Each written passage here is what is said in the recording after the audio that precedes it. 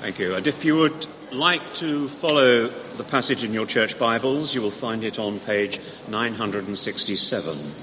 967, and it's from Matthew's Gospel, chapter 4, and we're reading, as Matt said, from verses 1 to 11. So 967. Then Jesus was led by the Spirit into the wilderness to be tempted by the devil. After fasting for 40 days and 40 nights, he was hungry. The tempter came to him and said, "If you're the Son of God, tell these stones to become bread." Jesus answered, "It is written, man shall not live on bread alone, but on every word that comes from the mouth of God." Then the devil took him to the holy city and set him on the highest point of the temple. "If you're the Son of God," he said, "throw yourself down, for it is written, he will command his angels concerning you, and they will lift you up in their hands so that you will not strike your foot against a stone." Jesus answered him, "It is also written, do not put the Lord your God to the test." Again the devil took him to a very high mountain and showed him all the kingdoms of the world and their splendor. "All this I will give you," he said, "if you will bow down and worship me." Jesus said to him, "Away from me, Satan, for it is written, worship the Lord your God and serve him only." Then the devil left him, and angels came and attended to him. This is the word of the Lord. Thanks be to God. Thank you, Roger.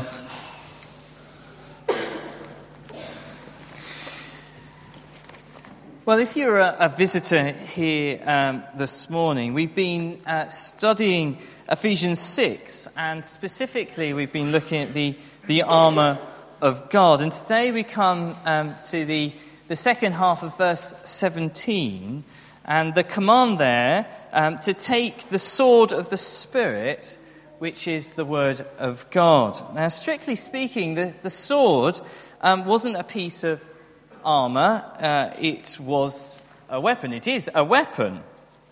And Paul actually talks here about weapons, because there are actually two weapons, and it's not always obvious to us. The first weapon is the Word of God, and the second weapon is prayer. Bible and prayer. And we'll be looking at the second of these in a couple of weeks after the all-age service next week. So Bible and prayer, essential priorities of any church. And that's why you see in Acts 6, as the early church was establishing, as it was growing, the apostles turned their attention to the priorities, it says, of prayer and the ministry of the word.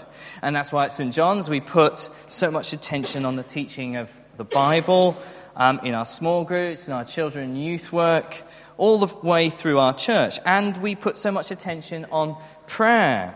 And so a plug for tomorrow's prayer meeting. Perhaps you've not been before and you'd like to come along and pray. It's an hour long. 8 o'clock tomorrow here in church. It would be great to see you there. Talking about prayer, let's take an opportunity to pray, shall we? God our Father, we thank you for the armour, and we pray now as we look at the sword of the Spirit, you will help us, that your Spirit would indeed teach us, for we ask in Jesus' name. Amen. There were two types of swords used by Roman soldiers. One was a large, broad sword, swung with both hands and in a sense to kind of hack the enemy. The other, which is mentioned here, was a shorter sword, only really about a foot or 18 inches long. It's two-edged sword, double-edged, and it was used to cut and to thrust in close combat. And Paul identifies this sword here as coming from the Holy Spirit. And then he adds after that, it is the Word of God. And it actually reminded me of what it says in Hebrews 4, verse 12. We can look at it later and I'll read it to you because I think it's really helpful because it fleshes it out a little bit more. It says there, the writer, "For the Word of God is alive and active, sharper than any double-edged sword. It penetrates even to dividing soul and spirit, joints and marrow. It judges the thoughts and attitudes of the heart." And so we should be convinced that the Word of God does the work of God through the Spirit of God in the people of God. This book that we're looking at, that we study, is alive and it's active. We don't so much examine it, it examines us. It uncovers us, it exposes us, it reveals who we are and who we need. Now, of course, having said all that, we have to acknowledge that the world in which we live in doesn't acknowledge the Bible. Many disagree. And maybe you're here, maybe you're a visitor and you maybe disagree or you doubt its power. Some see it as a relic or an antique, something that's outdated or outmoded as irrelevant. I came across an article just last year in GQ. Not that I particularly read GQ, but Gentleman's Quarterly, is it? I think that's what it stands for. And it had an article in it under the title, 21 Books You Don't Have to Read Before You Die. They're always looking for titles like that, aren't they? So it listed books like Mark Twain, Ernest Hemingway and Tolkien, all these kind of great authors. And of course, there it was, book number 12 in the list of 21, the Bible. The columnist wrote, of the greatest selling book in the world, he wrote this: "The Holy Bible is rated very highly by all the people who supposedly live by it, but who in actuality have not read it.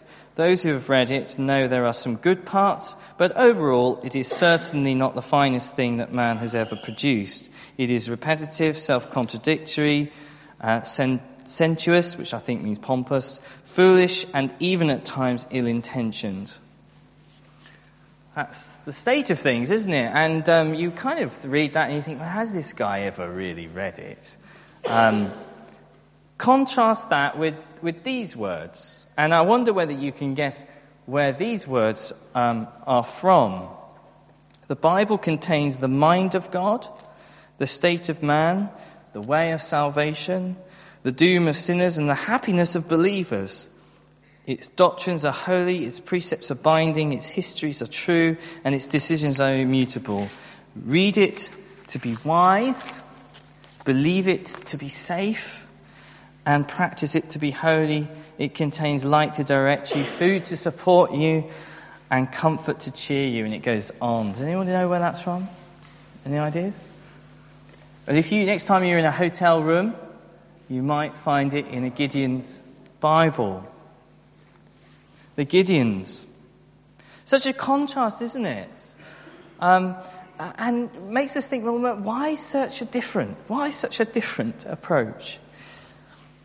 It was Martin Luther, the reformer, who said this, which I think is enormously helpful. He said, "Nobody who has not the Spirit of God sees a jot of what is in Scripture. All people have their hearts darkened, so that even when they can discuss and quote all that is in Scripture, they do not understand. The Spirit is needed for the understanding of all Scripture." That's why Paul says it's the sword of the Spirit, and why we pray that the Holy Spirit is our teacher here this morning. That's why we prayed that at the beginning. Because without him, without the Holy Spirit, we will be left just like that GQ? Yes, writer.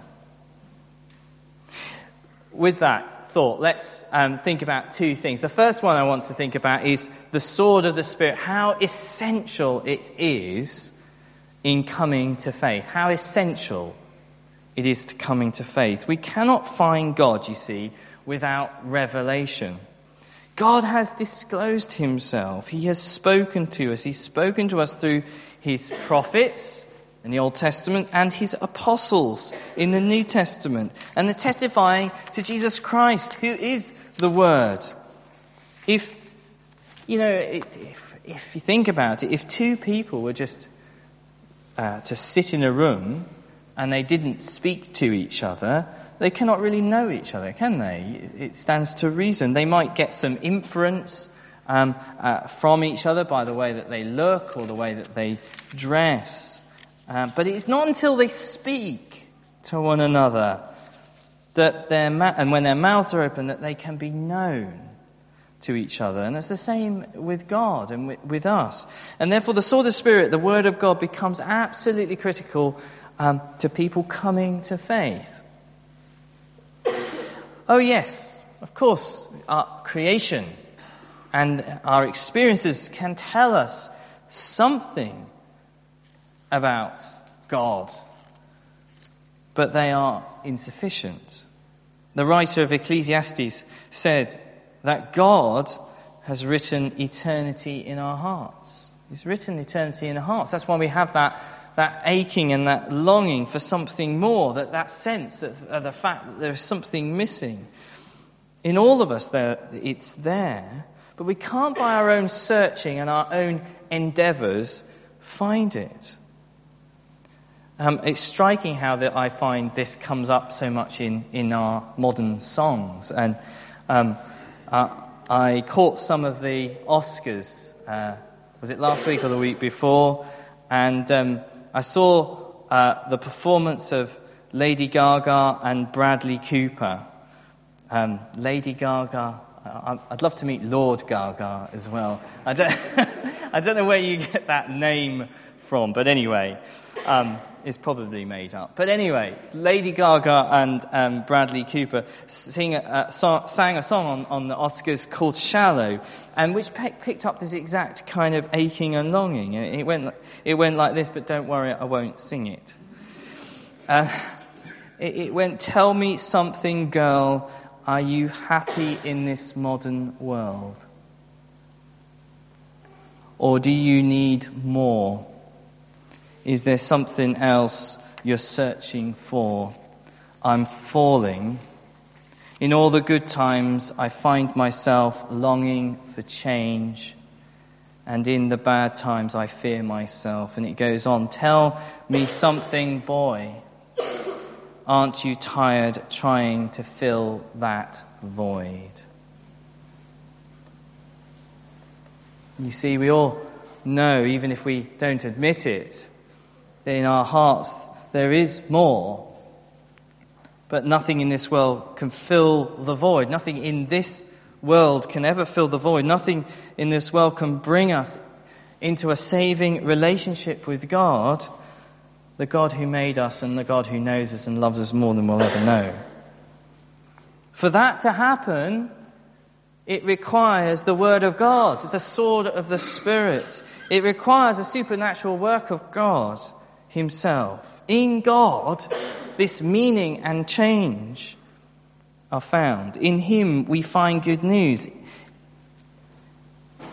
In him we find that we can't save ourselves. We can't by our good works or by our religion or by our CV. The good news is that God has sent Jesus to do what we couldn't do for ourselves. He sent Jesus into this world to die for us, to save us from our sins. And God has chosen, in his sovereignty, he's chosen to take that story of the gospel, of the good news, and to preserve it in a book. I love the Jesus Story Bible. I don't know if you've got children or grandchildren. It's a beautiful book, and the recurrent theme is that it's a story about the record of God's unbreakable, never-ending, never giving up, always and forever love. That's the thing that keeps running through it. The God we've turned our backs on, you see, the God who we rebelled against, has come to us and spoken, and he's given us his Son, Jesus Christ. And the Word of God tells us about that. The sword of the Spirit is absolutely foundational to our outreach, to coming to faith, to finding God, to be filled, to fill that void, to be changed, that Lady Gaga and others sing about all the time. This book is alive and active. It breathes.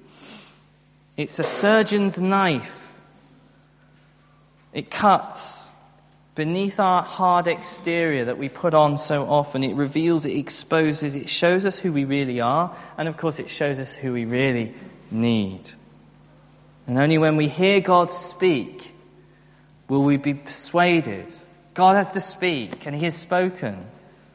And when that happens, the Spirit melts our hearts. And we come before God and we confess and we accept him into our hearts. The sword is absolutely essential to coming to faith.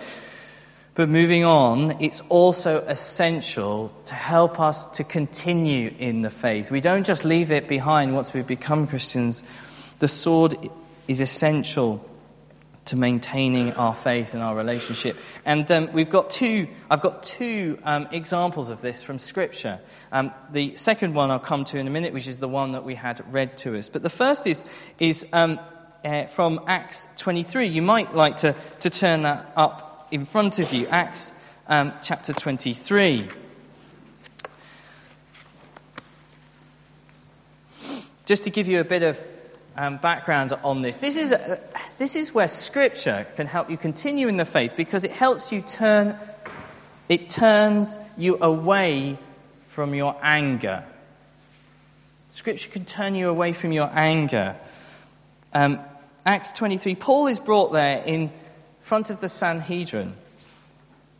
He's in court, and during the trial, the high priest orders those standing near Paul to strike him on the mouth. And it said in verse 2, and so they hit him. So this is a brilliant example, I think, of how Scripture helps us to respond.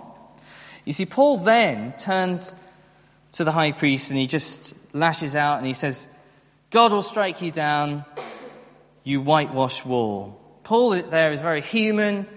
He's very reactionary.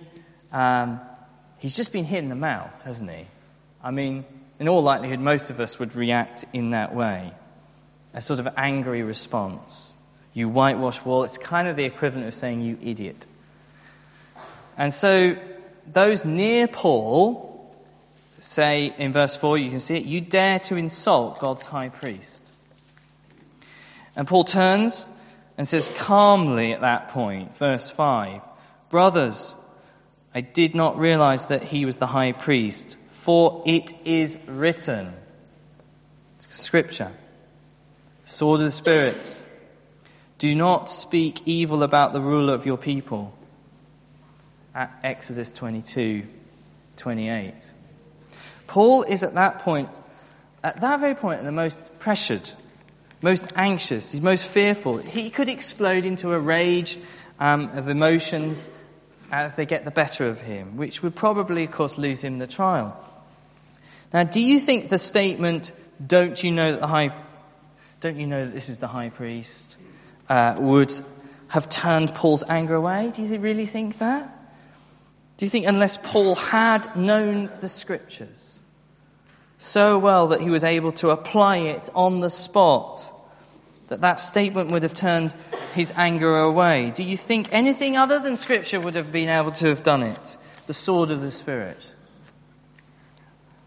I mean, would talking to himself have prevented him losing his temper? I don't know your experience of trying to talk to yourself out of something. It does seem to often have the opposite effect. It winds you up, and then you like a spring, and then you cut in with your anger. But Paul uses the sword of the Spirit and it sends his anger away, doesn't it? And then he has this opportunity to share the gospel. He was able to do that because he had the word of God at his fingertips. And, have you got fears? Have you got angers? Have you in your heart? The only way to rid them is a phrase from Scripture, an idea from Scripture, a truth, a promise. We're not talking necessarily an encyclopedic knowledge of the Scriptures. None of us have that, as if it was to quote verse perfectly. No. We're to know the power, though, of the truth that is in this book and apply it to our situations that we find ourselves in. So that's the first example. The second example is the one that we had read for us. Scripture can also, of course, deal with our temptations. Let's look at this second illustration of the sword of the Spirit. Turn with me to Matthew chapter 4. And we read there, don't we, that the devil comes to Jesus 3 times. 3 times he attacks him with 3 very specific, direct temptations. Number 1 is don't trust God. Make these stones into bread. Don't trust God to provide for your needs. It's a specific. And Jesus comes back and he quotes scriptures and he specifically and directly relating to Deuteronomy. The devil comes a second time and says, I'm going to tempt you now to trust God where you have no business in trusting God, in a sense of dive off this temple and let him catch you. And he uses another scripture from Deuteronomy in verse 7, exactly dealing with that temptation. And again, a third time, Satan comes and says, bow down to me. And he uses another scripture exactly dealing with that tension. Now, I want you to notice, the thing I want you to notice is just how precise Jesus uses the sword of the Spirit. Did you notice that in verses 4, 7 and 10? How specific it is. Now, remember the sword Paul was talking about was the short sword. It wasn't the kind of big, I'm going to do my samurai impression, the big slashing sword that's very indiscriminate. This short sword, it's only about that long, is very precise.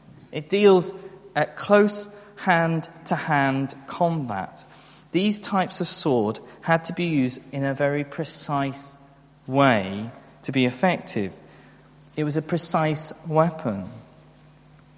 And we see the precise nature, therefore, here demonstrated to us as Jesus uses the sword of the Spirit. He doesn't flail around indiscriminately. He uses it precisely to deal with exactly the temptation that the devil shot at him. And we have to be able to deal with whatever angle or temptation that the evil one comes from. Now, I know none of us are Jesus. None of us have got that. We know that. The devil, you see, always seems to find out where you have a lack of information, doesn't he? He comes into those places where your weak points, as it were. And he starts hitting you from those angles.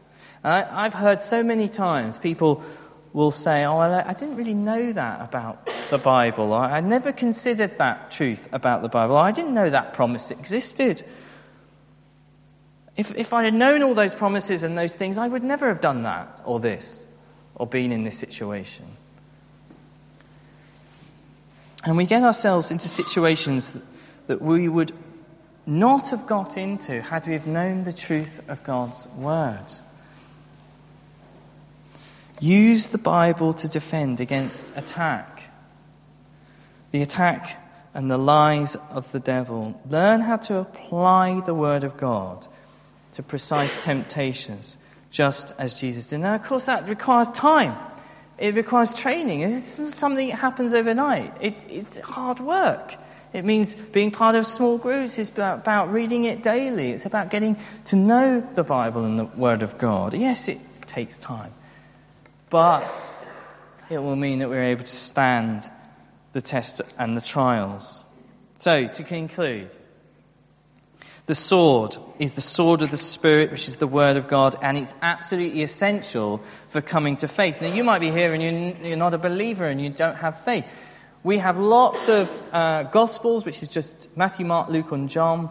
We'd love to put one of those in your hands and take away. Please do come and ask for one afterwards, because it's the Word of God. It's the Spirit. It's the sword of the Spirit. So come and get one from me or from Will. We'd love to give you one. And secondly, the sword of the Spirit is essential for us to continuing in the faith, especially as we deal with the devil's lies. So let's go out, wherever you are tomorrow, into the week with that sword. Let's take a moment to pray. God our Father, we thank you that you've given us a sword of the Spirit, the Word of God. Father, forgive us for when we forget it, or we don't use it, or we don't know it, we don't have the information. We pray, Father, that you will remind us constantly to be in your word so we can stand the test and the trials. For we ask in Jesus' name. Amen.